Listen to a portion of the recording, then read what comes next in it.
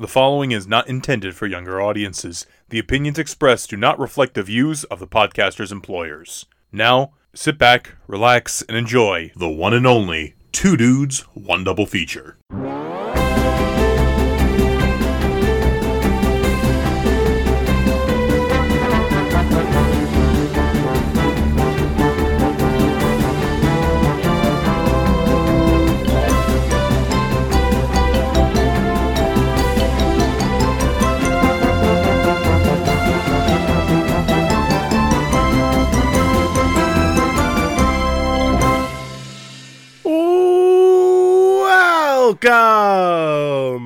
Welcome everyone to Two Dudes, One Double Feature, the show in which two dudes talk two films, and that is about it. I am Dude 1, Richard. And I'm Dude 2, Joe.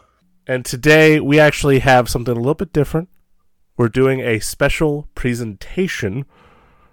So I probably should have led with something different, but I just haven't done that normally in a while, so that was kind of needed. Yeah, this was sort of a semi-last minute decision that we made.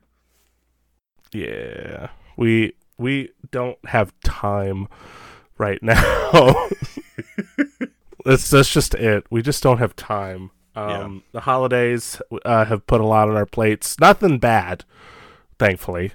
It's just, I'm at work a lot. Joey's got his girlfriend, Allison. Shout out to Allison visiting. So, obviously, you got to put your time where you can. And we did have an episode prepared to start off the new year for you guys. It's still 2023. It's not the New Year's next week. But we did have an episode planned, but it wasn't even a normal double feature. It was a full-on triple feature special situation, but we just don't have the time for it. So it's a bit of an unconventional way to kick off the new year, but you know what? We've been doing this for 3 years. I think we're allowed to do what we want now. Listen, if this is your first time, we have a whole back catalog of episodes where we do the double feature thing, and we're going to have a bunch of double features this year. This is just this was a practical move for us. Practical move, and sometimes it's just nice to do something a little bit different. And we haven't done one of these in a while, special presentation, a long while. I feel like, I don't think we did. I mean, technically, we didn't do one at all in 2023. You might be right. You might be right. I'm not 100% sure. It's been that long, we don't even remember. Because I think the last one that we did was that with Waikiki for Way of Water. May have been, or no? We did RRR? But that was that after or was that before? That's a very good question. Either way, it's out there. Yeah, somebody will correct us. It's out there. People, for the one person listening, let us know. Yeah. But no, this was a strategic move, but also it just is a nice change of pace. But it just felt right. Yeah. In a way. Yeah. It felt right. Yeah. What were you gonna say? I was gonna say I've missed it. I mean, I've had a great last couple of days. It's been nice. This is the first Christmas Alice and I have actually been in the same physical space together, which is interesting. I mean, it's great. That was terrible phrasing. That was a horrible way to explain it. If you want to edit that out, that's up to you. No, it's been a blast. But all seriousness, it has been a blast. Do you mean interesting in the sense that, because you guys have been together for so long, and that this happens to be the first time? Yeah, this first that's Christmas. Real, because normally we haven't done any holidays together. Didn't you guys go to New York City with Waikiki and Taylor and Gifford? No, that wasn't with Allison though. Oh, I thought she was there. Okay. No, I mean she's met Waikiki and Taylor. Shout out to those folks, fine folks. And for D23, right? Yeah, for D23. Okay. I just want to make sure I'm fixing my memory right now. Yeah. No. So, but and it was nice. I mean, because my family loves her, and why wouldn't they? But it's really nice. Everybody gets along. That's and I mean that's number one. Truthfully, make sure that I mean, some relationships, I'm sure, like the families are indifferent, or I'm not going to judge anyone for their family, but it is a nice add-on if your family happens to enjoy the company of your partner. That's major. That's major. Like that's a big thing, honestly. Yeah. And I'll just say it like because I love Diane, Bill, Dom, Allison's family. They're great. I got to get back out there. Going to try to do that in next summer.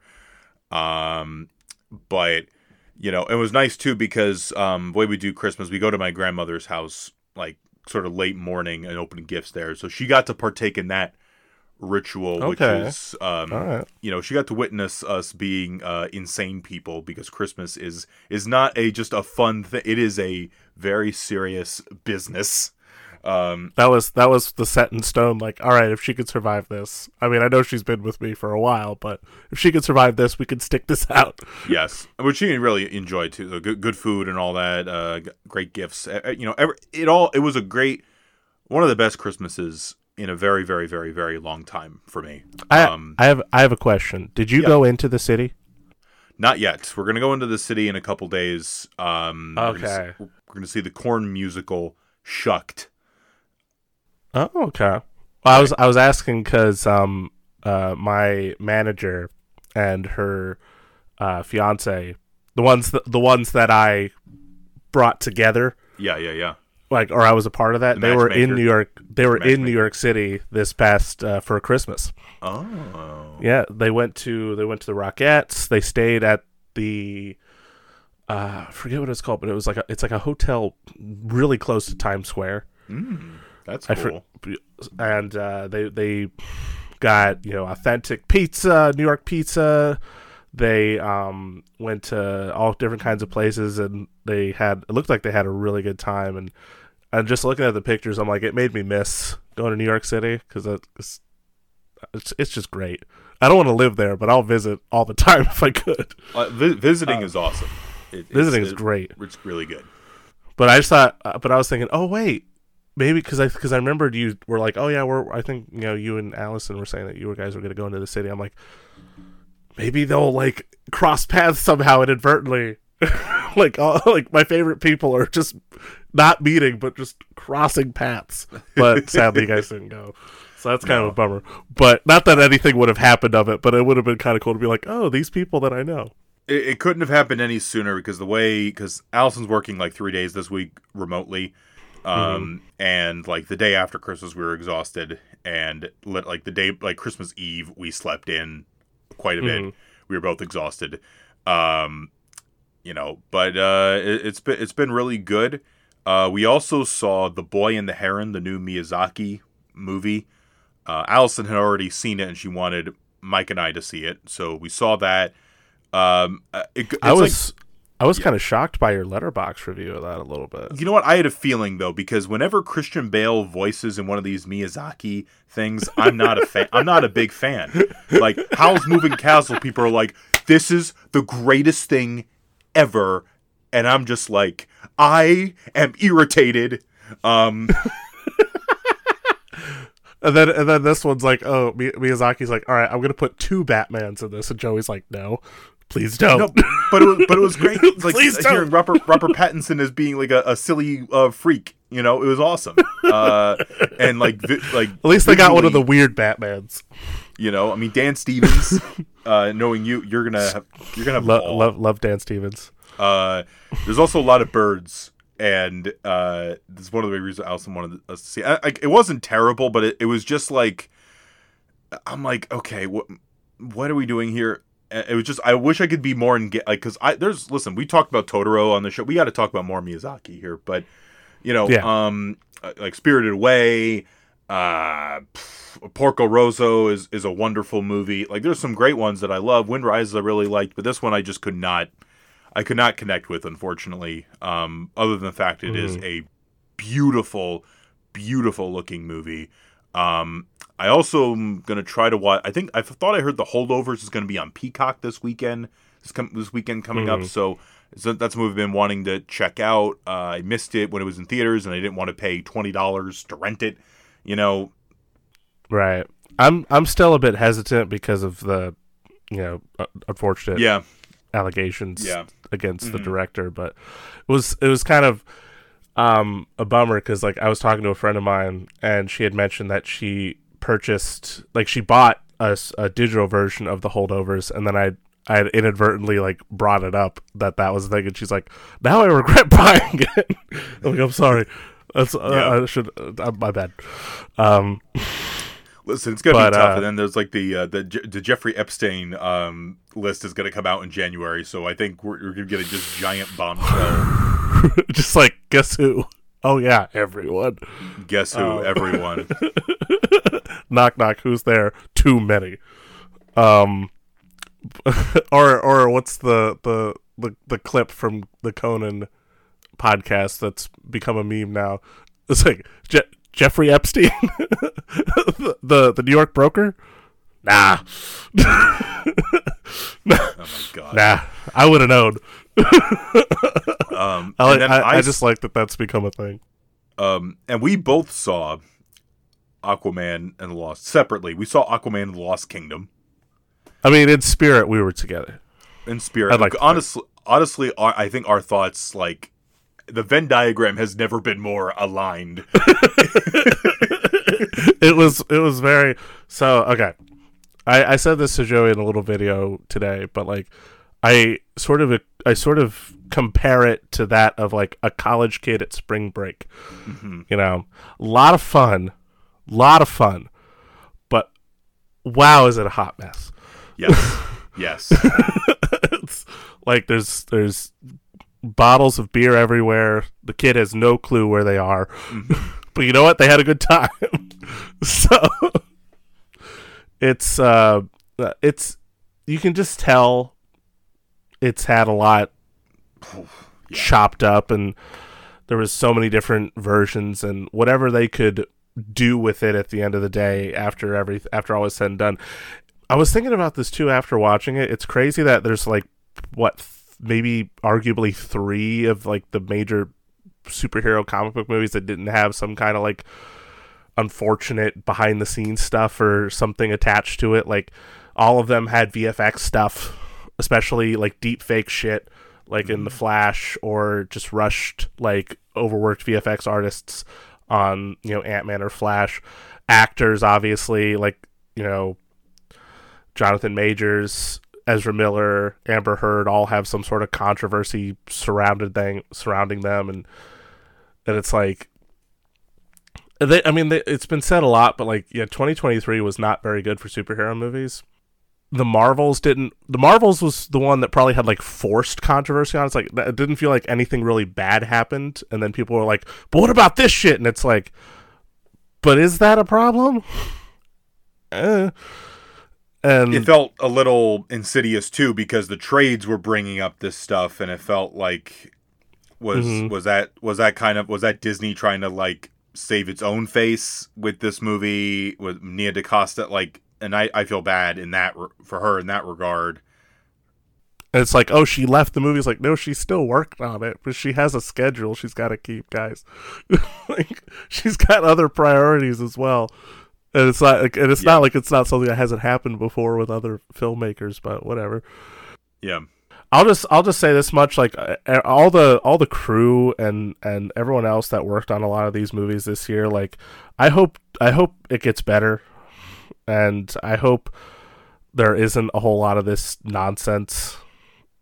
You know, obviously we'll see what happens in 2024 and forward, but yeah, this is just crazy. Yeah. And Aquaman was no exception. I mean, it fell into that trap. It was just another one of those movies. It's like, oh, we need to just release this, so we don't really care what the final product is, but we expect it to be this way. But I think what made me happy with it overall is that at least James Wan got to like shine through still a little bit. Yeah. And like, you know, Patrick Wilson's still a lot of fun, and Jason Momoa is still a lot of fun. Yahya Abdul-Mateen II was still like a lot of fun, and I mean, obviously, like Amber Heard only had like 5 lines of dialogue, and then just periodically showing up to save Aquaman. Just it's amazing because it's like, you know, I'm a great husband. He doesn't even say that. He's like, I'm a great dad. I'm a son. I'm the king of Atlantis. It's like, oh, what else are you? What else are you? He brings up being a father and nothing else. Oh like, man, literally it's nothing hard. Else. It's hard being a single dad, my man. Let's drink some Guinness. Drink responsibly. Drink responsibly. But listen, it has the shit that we like. It's got cool ass submarines, lost civilizations, freaky fish people. Literally, the whole like middle half of the movie is where I was like the most invested. Yeah, because like the opening stuff was just super rushed and thrown in there. Like, yeah. Oh, here's what happened in the last movie, by the way, and also here's the shit that we're dealing with right now. And then the latter half of the movie was just kind of rushed with the like dude from Game of Thrones playing a zombie fish thing, and it was like, okay. But then like Patrick Wilson and Jason Momoa are just being silly with each other, and it was so fun to watch them be silly. And then Yahya Abdul-Mateen II got to be like over dramatically sinister, and it was just fun. Just to, like, I still think of the shot of him with the black trident in his like throne, or in his like captain's seat on the sweet ass like hammerhead shark submarine, and he's got no shirt on, he's oiled up, and he's just and I'm like, damn. But can we also just appreciate how much of the Aquaman movies are just pure Saturday morning cartoons? Like, they're big, they're colorful, they're a lot of fun, they're kind of stupid in some areas. The big spoiler: the baby lives. The baby lives. Other spoiler: Aquaman's parents still live. Even though they're still alive. Oh man! Oh no! And oh, everybody's okay. Everybody's all right, you guys. Like, we could, and you know what? Like, Patrick Wilson got to have a hamburger with a what's the character? What's the Hanna-Barbera like shark? Jabberjaw. I forget his name. Jabberjaw. With a he rocking a Jabberjaw shirt. Getting a hamburger from James Wan's wife. My wife delivered a hamburger to the Ocean Master. So it's honestly, it's a movie I'm admittedly kind of excited to watch again, but it's not something I'm gonna be like, oh, this is amazing. Yeah, it's not the first. Like, for us, we love the first Aquaman here. That is bona fide two dudes cinema. Set in stone right there. This isn't our wheelhouse, but it's not as good as the first one. No, it definitely makes me wonder what they could have done with it had they, instead of like been chopped to bits because they needed to fit the continuity of things. If at a certain point they were just like, all right, make whatever version you want, and they just kind of went with it, because that's what happened with the first movie. Yeah. You know, like, it literally was like, okay, we'll mention Steppenwolf once, and that's all we need to care about, and then we'll just tell whatever movie we want. But they didn't really get that luxury the second time around, because they just didn't know, like it was like 18 different leadership changes, and then James Gunn came in and was doing his thing, and then they were like, oh, but we need to do this or do that, and is Batman in it? I don't know. But it is what it is. Yeah. I think moral of the story is a part of the moral of the story anyway is that this is not the world of 5 years ago, where you could put any superhero up and just about like 9 times out of 10 it'll be a hit. I think really there were probably maybe two really like, okay, this was a big hit things, like Guardians 3 and the second Spider-Verse movie.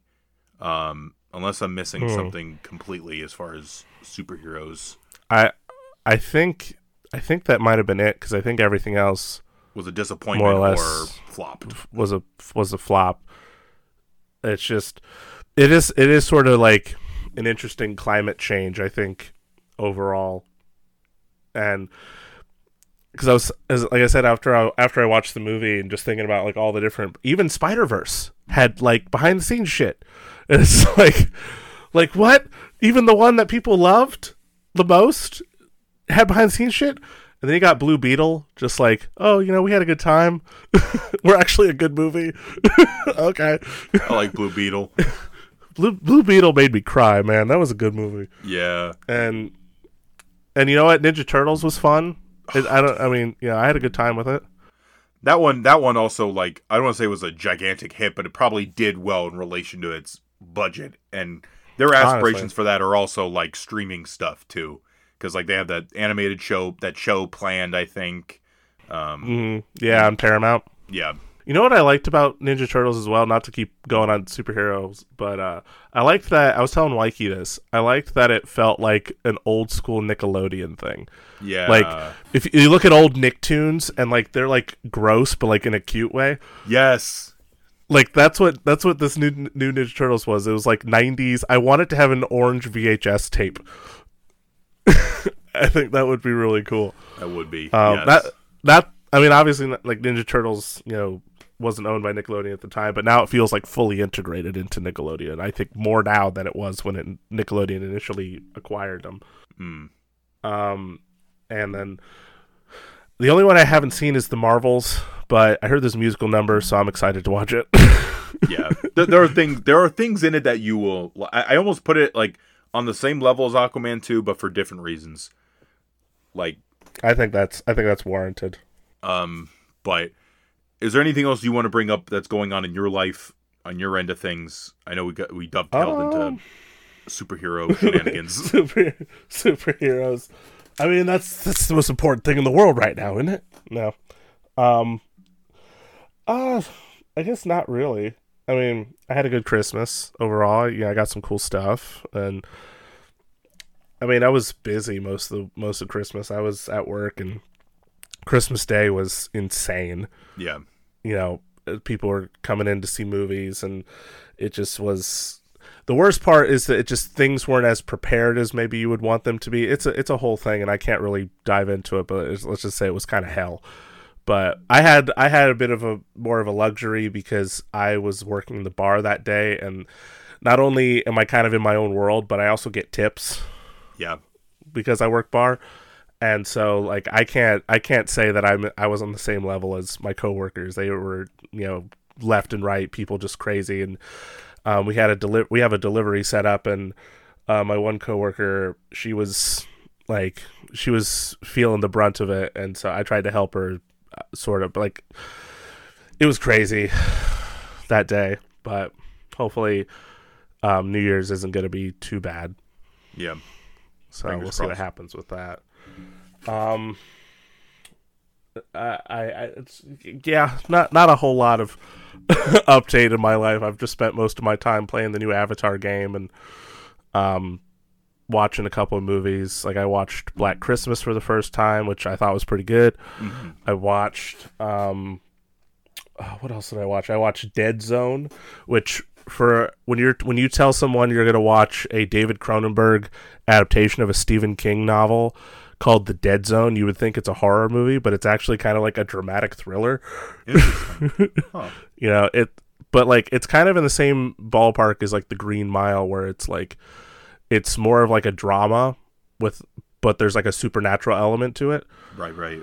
So it was a pretty good movie though. I liked it.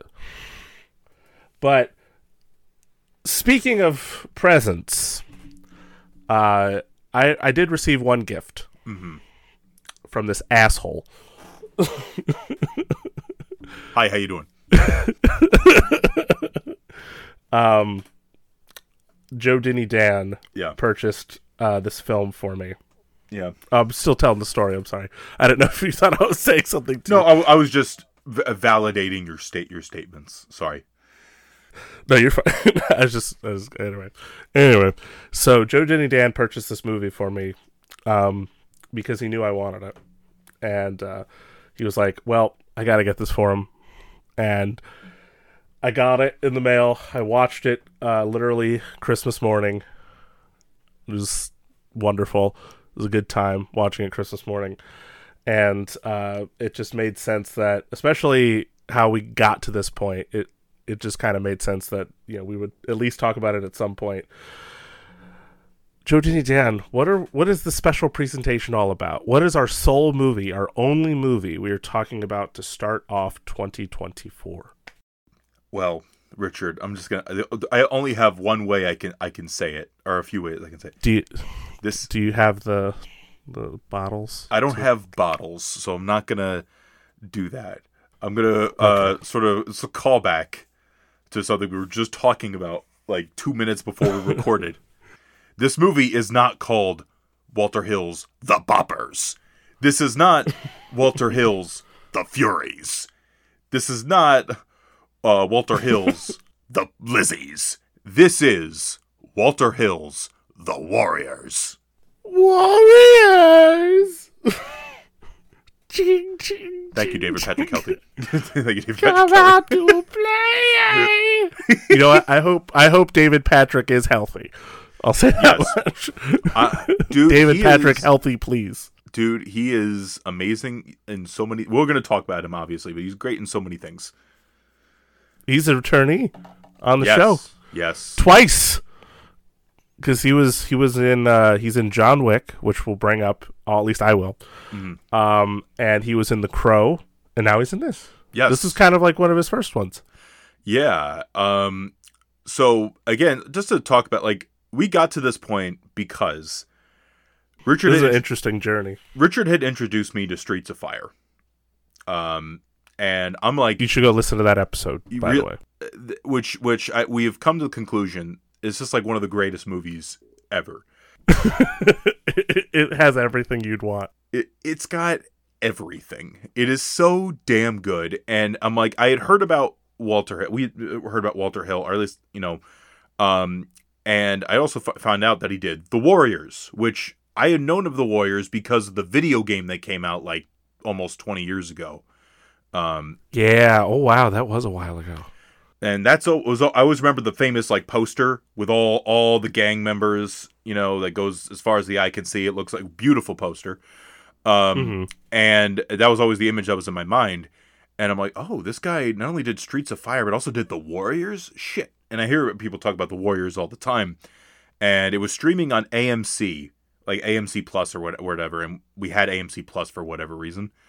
And I watched this, and I'm like, whoa, this is a good movie. It's like, why haven't we watched this guy's movies sooner? And it was also cool because Arrow, like the timing of it, Arrow not that much longer later, we're like, yeah, we're putting this out in 4K, guys. Well, like, because it's crazy, like the whole timeline that led to this, because I was watching. I mentioned this in the Streets of Fire episode. I was watching a Patrick Williams video. I think it was related to Batman somehow, because obviously I am me. I know who I am, and I know what I like. Mm-hmm. And at one point, he had brought up Walter Hill. I still got to remember what video it was, and he mentioned Streets of Fire. And I'm like, oh, it's got Willem Dafoe in it, and it looks like it's kind of fun, and it's like a rock and roll sort of thing. And I'm like, okay. And at the same time that, or not that long after I had seen that video, the Shout Factory 4K announcement for Streets of Fire had happened. They're like, oh yeah, we're putting Streets of Fire on 4K. And I'm like, well, I gotta check this out. I'm really curious about it. And I love the cover for Streets of Fire, like the sort of like graphic, sort of comic book cover art poster that it has. Kind of makes me think of like Paul Pope or something. And then, of course, I got the movie, I watched it, and I fell in love with it, and I'm like, I gotta show this to Joey. I gotta show this to Joey. Joey's gotta see this. And it took a second, but we finally got like the pairing for it, and we watched it together. And then that led to us being like, what other movies did this guy do? We saw The Warriors, obviously. He did 48 Hours, another 48 Hours. Walter Hill's done a lot of stuff. Yeah. He's even I forgot he was a producer on Alien. Yeah. Yeah, like that was pretty crazy to learn that. So I'm like, Walter Hill had something to do with Alien. Yeah. So I've already seen something, even though he had no director, but that's pretty cool. And so we were talking about that, like, oh, we got to check out some of these other movies now. And then of course Arrow announces, oh hey, what's up, you guys? I hear you've been talking about them Warriors movies. I mean that one Warrior movie. There's only one, but I hear you've been talking about it. So here's a 4K for you. And this just is harmonious. It's elegant. It was beautiful. It's just the way this whole thing played out. It's like I don't believe in fate. I'm not religious, but the world wanted us to watch more Walter Hill movies. Clearly, some sort of entity in existence said, "You need more Walter Hill in your life." Yeah. And so then now we're here, and we're talking about one of the big ones. I think the other big one is probably 48 Hours, maybe. So maybe we'll do that next. Yeah, no, I definitely would be very curious to check that one out, as well. That also has a 4K. Yeah, that's cool. But this movie, The Warriors, is actually based on a book by Saul Yurick, The Warriors. You know, and what's interesting is that, like, I do think that there is still like a social commentary element to this story, inevitably, but apparently it's more prominent in the book. The story of the movie feels more like centered on, I guess, the conflict, maybe. But I've never read the book, so I don't know. It's more of a. I think that ultimately the Warriors, like, I think there's a lot to peel back on the Warriors, but the Warriors is a lot of fun to watch. Like, it is really, like, exciting to see these guys try to escape all these other gangs, find themselves all these crazy situations. So, just a kind of a general setup for the story of the Warriors, if you're not familiar, the Warriors are just one of many gangs that permeate throughout New York City. And like Joey was listening, I have the stickers that were in the set. I can tell you all the gangs right now. Okay. So obviously we got the Warriors. We have the Rogues, which has David Patrick Kelly in it. We got the Furies, which are a bunch of baseball dudes. Mm-hmm. We have the Turnbull ACs, yes, I believe. Yep. Then we have the Boppers. We have Boppers. The Lizzies, which is an all women gang. Yep. We got the Punks, who I don't remember who they are. Is that the like Chucky looking dudes with the overalls? Off the top of my head, I don't remember. We'll figure that out later. Sure. We got the Riffs, who are kind of like, they feel like the most powerful of the underground gangs or whatever, because they're like after. Is that the one that like the Cyrus dude is part of? Maybe. Yeah, Cyrus is sort of like basic. Like the basic setup is like Cyrus, who's like the leader of the what was it, the Riffs? We were saying. I think so. The Riffs. Maybe, so like yeah. Cyrus is a very influential guy, and he gets all the gangs to meet up, and he has a speech where it's like, "Hey, New York, if we join together, New York could be ours for the taking." But what happens? He gets shot by Luther, played by David Patrick Kelly, and he pins this death on the Warriors. And the Warriors, it's basically an odyssey, as they have to get back to Coney Island, which is where their turf. Their turf, their place. Mm-hmm. It could all be because it's all your turf. I forget the line. Yeah.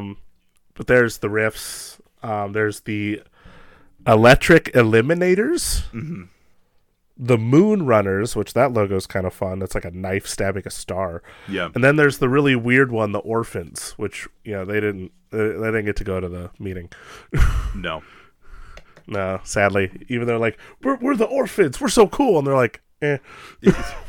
What I love, one of my favorite parts is when they get to there. It's like, what do they know? Oh yeah, there can't be more than like 30 of them. And the one guy's like, I think it was a Vermin, or he's just like, 30's a lot. 30's more than 8.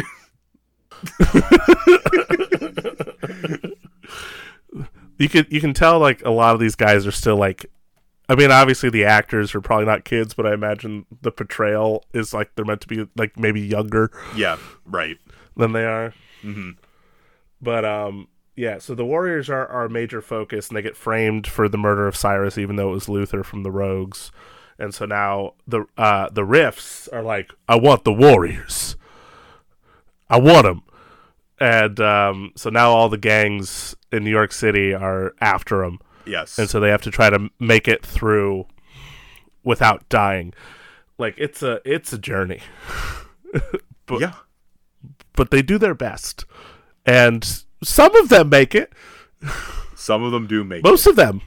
Yeah. Like really most of them. Though there's some memorable like takeouts. Like was it Fox who gets who goes basically tackles a cop, or like the cop gets him, and then is that the dude from The Thing? The Thing, yeah. And then he gets run over by a train.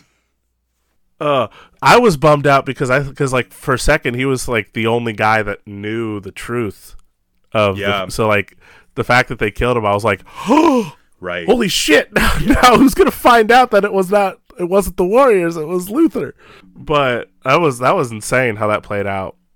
And then the initial like war, because they have a war chief. Yes, the Warriors, because they have, I guess, kind of a Native American motif. Yeah, for their look at the gang, which is an approach to take. Sure, right? Yep. But there's this one guy. I forget a lot of their names. I know Swan. I know Ajax. Right. I know Luther. I know Mercy. But there was like the initial war chief, and then he gets basically beaten down by a bunch of different gang members. Cleon? Mm-hmm. Cleon. Like, yeah, he gets beaten down, and then Fox gets thrown in front of a moving subway train, and then Ajax, who is a piece of shit and a homophobe, basically gets thrown in jail. Yeah. Like, that one, he kind of deserved that, honestly, though. Like, let's be honest. Oh my gosh! Like he kept just wanting to fight, or just calling people the F word. He could call people the F word. He's like, I want to fight or I want to have sex. That's it. Yeah. He was very horny in this. He either wanted to be the leader or he wanted to fight. And it was funny because like I was looking at his face. It was so. I'm sure this has happened to you before, but it was one of those situations where like there's certain actors that we just know more from their like later years. Yes. And their later years work, and so when you see them as kids, you're immediately like, what? Huh? Who is that?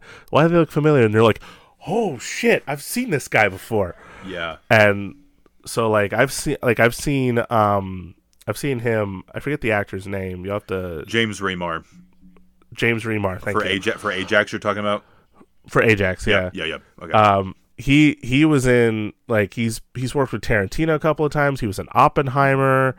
Like, dude's been working. Yep. Oh yeah. So that's kind of cool. Like, it was just kind of funny because I feel like there's probably a couple other actors just from watching the movie that I'm like, I feel like I've seen this person somewhere. Mm-hmm. Yeah. But that was kind of funny. But then, of course, David Patrick Kelly, just seeing him, because like he's the one I immediately knew of all the actors, because I think he's the whole Warriors. Like, I feel like that's one of the more iconic lines outside of "Can you dig it?" Yeah, there's that, and there's one line that the new Masai, who's like the leader of the Rift, says that I really love, where he goes, "You Warriors are good, real good." The best.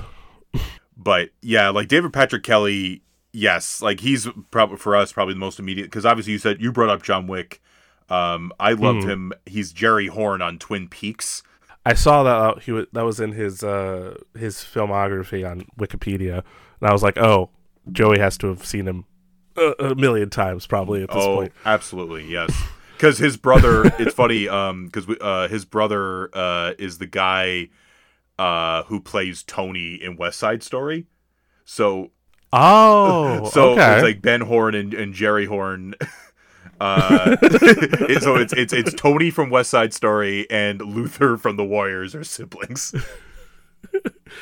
Well, like, I think the first time I ever saw David Patrick Henry, it probably was in The Crow. when he plays T-Bird in that one. Right. And he also plays like an eccentric gang member where he like, you know, has like an affectation to his voice, kind of like a weird like New York sort of like thing to him. But like in this one, he's clearly significantly younger, and he's playing more like a wild card. Whereas in like, you remember in The Crow, he was like the leader type character of that gang, but he was still kind of like eccentric in a way. Right. Like I remember in that movie, you know, when his death scene, when he just keeps repeating the same line, and he starts repeating Bible verses and then just gets blown up in the car or whatever. But then like I just remember seeing him more periodically in other things. Like he shows up in the Longest Yard remake that Adam Sandler did or something. Right. Where he plays this, he kills Chris Rock in that movie. I think that's his whole shtick in that one. And then of course he shows up in John Wick. But what makes that more significant is when I was watching this movie, my biggest takeaway ultimately, outside of just recognizing some people, was that I loved the way this movie added like a mythological nature to New York City. Because like obviously like New York is such a like prominently used city in movies, right, and understandably so, and even emulated by other cities, like just trying to like look like New York City. And I like when movies do that. Yeah. I like when it's like the movie version of New York. Like New York itself is great, obviously, but like the movie version of New York is like this sort of built-in mythology. Like I remember watching fucking Home Alone 2, and they have like this whole section where Macaulay Culkin is just roaming through New York City, and he's seeing all these characters, and he's like, where am I? What is this place? And it's like stuff like that, or even and then going back to the John Wick movies, how they sort of made this more like romanticized version of New York City, where this underground world exists of like all these different crime syndicates and how they're all connected, and John Wick's like escaping through the city to like, you know, and he's visiting all these different like areas, and you're like, how does this exist in New York? But it does, apparently. Right. And what makes it cooler is apparently like there's just so many direct references in the John Wick films to this movie. So it was funny to like watch the movie and sort of think about John Wick and how I was relating to it. And then there's the DJ character in the film, and they directly reference that in John Wick 4. I think they even play the same song. I think they play like "There's nowhere to run to, baby, nowhere to hide." See, I think they play that song. I still gotta watch John Wick 4. I've had the disc for a while, but I gotta put it on. But like it's a long movie, but it's really good. But you gotta have the time. I'm sure it is. But like you talking about like when I saw your review, for one, I'm like, yes, he loved it. But also I'm like, oh man, this makes me really excited, because I wanted to see John Wick 4, but now I really want to see John Wick 4. Like the clear influence, you know what I mean? Yeah. Like that's the ultimate thing too. Is like you got to look at some of the stuff. Like if there's a movie you love, it's worth looking into how that movie got made and what were the influences, because then at that point you might find something else that you love. I also love movies where there's like a very clear goal. Like I think like a very clear, like, okay, we got to get from point A to point B. You know, I was thinking about like Fury Road, how there's like it's a chase for a lot of that movie. It's a giant car chase, and in this movie, it's like, okay, the Warriors have to get the hell out of there, and they have to go to Coney Island, and all the detours that they happen to take. Like I think about like when a couple of the guys ran into the Lizzies, and it's like, oh shit, the Lizzies are attacking us now. I like that, you know, like, so obviously like they split up at that one point. Yeah. And Swan goes with Mercy, who's like just kind of tagging along. Mercy makes me think of E.G. Daily from Streets of Fire, how she just kind of tags along, but she's obviously got a more like prominent character about her because she's just trying to find something new. Right. Though there's obviously, like, you could tell it was written by a man and stuff, but I do like that at least she feels like a character. Yes. Right. But I just seeing how like she just kind of like is just trying to find something new in her life. But that point when they're all like split up, and then of course the three guys go to the Lizzies, and like they don't even know the Lizzies exist, and they just like, oh, this whole like room of women, and they want us. What? That's insane. Right. And then it's like, nope. And of course they find out because like the one kid's like either just really shy or like maybe he just isn't interested in that, so he's just kind of like roaming around the whole time. Is that Rembrandt? Is that like the tagger? Yeah. Like yeah. And then like he's like, oh god, they're gonna kill us. They all got guns and like switchblades and stuff, and it's like shit. Yeah. I will say the gangs are just really colorful too. I like all the different like variations. But you know what? I gotta see if I find the costume designer real quick. Because that plays such a role. You have it on there. Mm-hmm. Oh, it's not on here. It's not on here. Look, but it plays such a role in like defining these characters, and also just like, you know, hey, like these are who the gangs are. I love costumes that are very like, okay, we have things that are color coded. Okay, this is this group of people. This is this gang. This is this gang. Like, I love like stuff like the Baseball Furies. You know, it's just such a unique thing. And then you have, you know, the roller skaters. The orphans are just really funny. Like literally, I love that their whole outfit is just like a army green shirt, and it just says orphans on the back. Yep.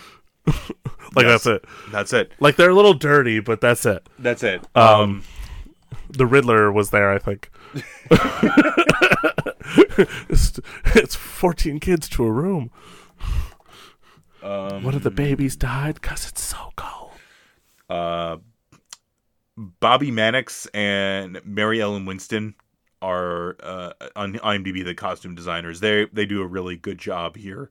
Honestly, yeah. And it's like in a weird way, I almost think like if you wanted, like, this is like if Clockwork Orange wasn't uncomfortable. Right. Like, because that movie has all those colorful gangs in it, but of course it has a lot of uncomfortable things and it's hard to watch. Whereas this, you get all the colorful gangs and it's fun. It's generally fun. It's generally a lot of fun to watch. I mean, I think about when they were fighting the roller skaters, they're fighting the Baseball Furies, you know, and it's actually like we were talking about like superhero, like it feels like a comic book because these characters are very like memorable. I think about the shots of Masai, the leader of the Riffs, and like they're very like static, but it's very like you see shadows, and it looks like a comic book panel. Someone comes into frame. Yes, comes out of frame. Yeah, I like that. There's just like a cut to that, and it's literally someone coming into frame. So and so found the Warriors. They blew it, and he's just like on the side, like yes. Like disappointed. I love that. It's just like visual. Like I'm trying to let me see the cinematography. The world building. Andrew Laszlo. Sorry, I bumped my microphone. Andrew Laszlo. That was a name that was familiar to me too. What other movies did Andrew Laszlo do? First Blood, Star Trek: The Final Frontier, Inner Space. And the Warriors, you did Newsies. I'm just looking at this. Streets of Fire, of course, you know.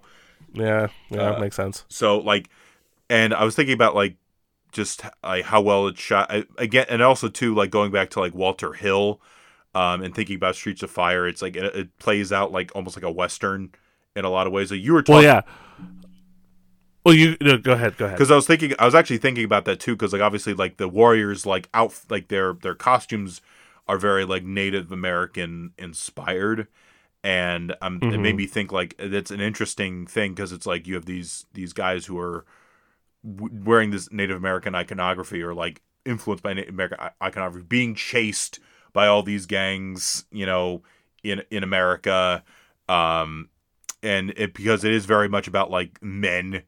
You know, and there's even like a showdown when they get to Coney Island. It looks like you almost could have put like a like tumbleweed in one. Tumbleweed and like wood buildings Yeah. like on the side of them. But you were saying, No, I was like, I remember reading somewhere that Walter Hill said every movie he'd ever done is technically a Western. And of the two I've seen, I agree with him.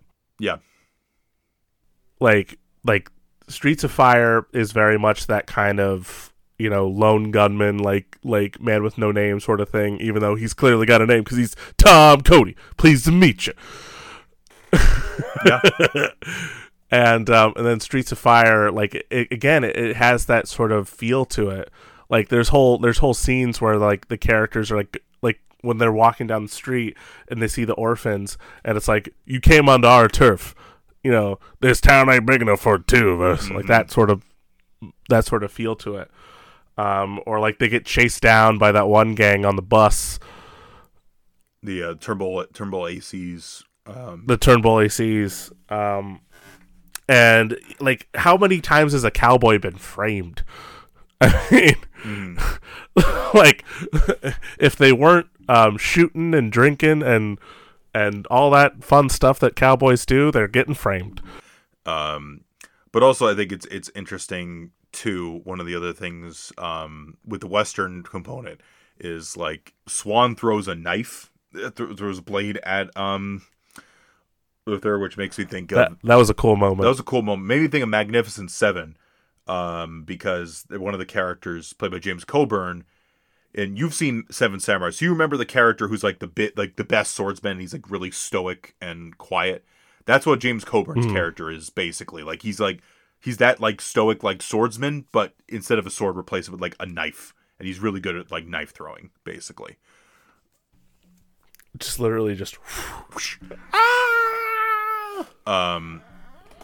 You know, It wasn't me. No, it was them.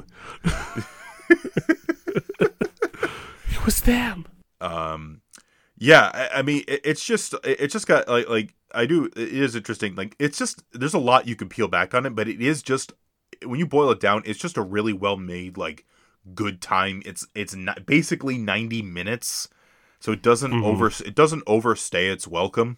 It's honestly like, you know, and this coming from someone who's a big comic book nerd. Like, I loved to see movies have that sort of comic book influence without having to be based on a comic book. Right. I think of Darkman as an example. I think of like Streets of Fire. I think of this. Obviously, just that whole like, it's kind of funny too how like I look at something like this, which has like, it wears those influences, I feel like, pretty well, and yet movies that are actually based on comic books don't look nearly as good sometimes. Not to like dog on anything like that, but it's just a great movie, honestly. Like, you know, I was fully invested. Yeah. Just because obviously seeing Streets of Fire and just being like, I really got to watch more of this guy's movies. I got to watch more Walter Hill. And obviously the next one had to be Warriors, given that's like the other like sort of iconic one. And so I thank you for giving me that opportunity, even if I was going to do it for myself. But you said don't. No, because like, don't you dare. I like you with like Streets. I felt very strongly about this movie. Like watching this, knowing what we've done almost 150 episodes of together, knowing you for basically just almost a decade at this point. I'm like, this is right up your alley. This has got like it looks amazing. It's exciting. It's entertaining. It's just it's a little ridiculous in the best ways. It's a bit ridiculous in the best ways. Like Streets of Fire is a little more ridiculous, but like Warriors kind of teeters a bit in that respect. It's in that. I mean, just the font alone is just fun. Like the sort of graffiti, like of the Warriors, all the characters are just fun. We were talking. I was telling Joey, like, Swan feels like he's somehow related to Tom Cody, because Swan's a very stoic dude. Like he has like, you know, he has like maybe one word per scene. He doesn't talk too much. You know. And he's not like, and none of the characters are necessarily like good people, but like obviously, you're just kind of like rooting for them to just get to the end. Right. I was also like thinking about it too. I was watching, listening to the commentary track and just like, of this with Walter Chaw, who wrote a book on Walter Hill, examining his films. And it's interesting because like normally this type of movie would be like really critical of like the gang lifestyle. And in this movie, it's just, these guys are gang members. This is just what they have to do. Because they also talk about cops in this. And some people are like, what's the biggest gang of all? NYPD, Popo. So like I do kind of like that, where like, yeah, there's some characters I might not like, and whatever, but ultimately, as far as the gangs are concerned, and none of the cops, and also on that note, none of the cops are really portrayed as good either. Like, there's not like an altruistic, because I feel like in a lot of other films similar to this, there would be like an altruistic cop, right, or like one cop that's like, I know you boys have been going through a lot, but I'm here to help. It's like, no, all the cops suck. Right. Yeah. So like they're like literally one of them like tosses one in front of a moving subway train. Yeah. Oh man, dude, how intense? I know we're going on about like how intense. Like when they were trying to get to the station and they're like climbing up the stairs. I'm like, they're cutting back and forth, and they're trying to get on. And you're just like, get on the train. I was so stressed when they split up. I'm like, no. But also, and then he dies, and I'm like, shit. But also now no one's gonna know. I want to go to Coney Island. Just see the Wonder Wheel, which you gotta go to the home turf, dude. I got to do that. But also like I think about like the opening shots, like Coney Island, at nighttime, seeing the Wonder Wheel at night. Beautiful. Like, dude, the way they opened the whole opening credits is so just well put together. Yes, because it tells you everything you need to know. Like we're on Coney Island. Here's our central players, the Warriors. Here's what they're currently like focused on, which is going to this big meeting and listening to Cyrus, and like, what do you think of Cyrus? What do you not think of Cyrus? And each interaction gives us a hint of who these characters are. Like, obviously, Ajax is a piece of shit. Swan's like a good, like, second in command type character. So you get a really good feel for that. And then we also see all the other gangs on their way to the meeting. And you get this incredible music and that amazing, like, tracking, like zoom in shot with, like, the subway, and then the text is coming towards the screen. It's just a great way to open the movie. It gives you a really good, like, understanding of what this is going to be, and it's like, this is going to be a good time. Yes. I think on that note, those are our thoughts on the Warriors. An incredible movie, really amazing, definitely worth checking out. And if you already love this movie, I highly recommend checking out the Arrow Video 4K. Amazing set. It comes with the theatrical cut and the alternate 2005 cut. Yeah. Though apparently I've read Walter Hill prefers the theatrical cut. Yep. So. Yeah. But obviously it's nice to have both. Yeah, it's cool to have both. And a lot of bonus features. Really nice. But folks, lot of bonus features. Folks, what is your favorite Walter Hill film, and what Walter Hill film do you think Richard and I should watch next? I think next on my list is 48 Hours. So I'm going to go through the big ones and then kind of make my way through the little ones. I was, what's funny? Not to like, because obviously we're trying to wrap up, but I got Possession recently, as I showed you. Yeah. And the main actor, one of the main actors in the movie, not Sam Neill, but the woman, I forget her name, Isabel Adjani. Okay. I hope I pronounced that right. If I don't, we'll fix it. She's in a Walter Hill movie. Oh. So, again, I'm like, the pieces are falling into place. I might as well just follow this breadcrumb trail as I go along. Destiny is telling us we need to do the Warriors. Fucking fate exists, and it's saying Walter Hill is your destiny. Also, this movie turns 45 in 2024. Happy birthday, Warriors. Yes. Anyway, that's going to wrap it up for this special presentation of Two Dudes, One Double Feature. Check us out next time. Have a good night, everyone. And don't forget, come out to play! Thank you all for listening to Two Dudes, One Double Feature. Please follow us on Instagram, Facebook, and Twitter. Special shout out, as always, to John and Kenny Armstrong. Thank you guys for everything you do. We love you both so much. And of course, stay tuned for a brand new episode of Two Dudes, One Double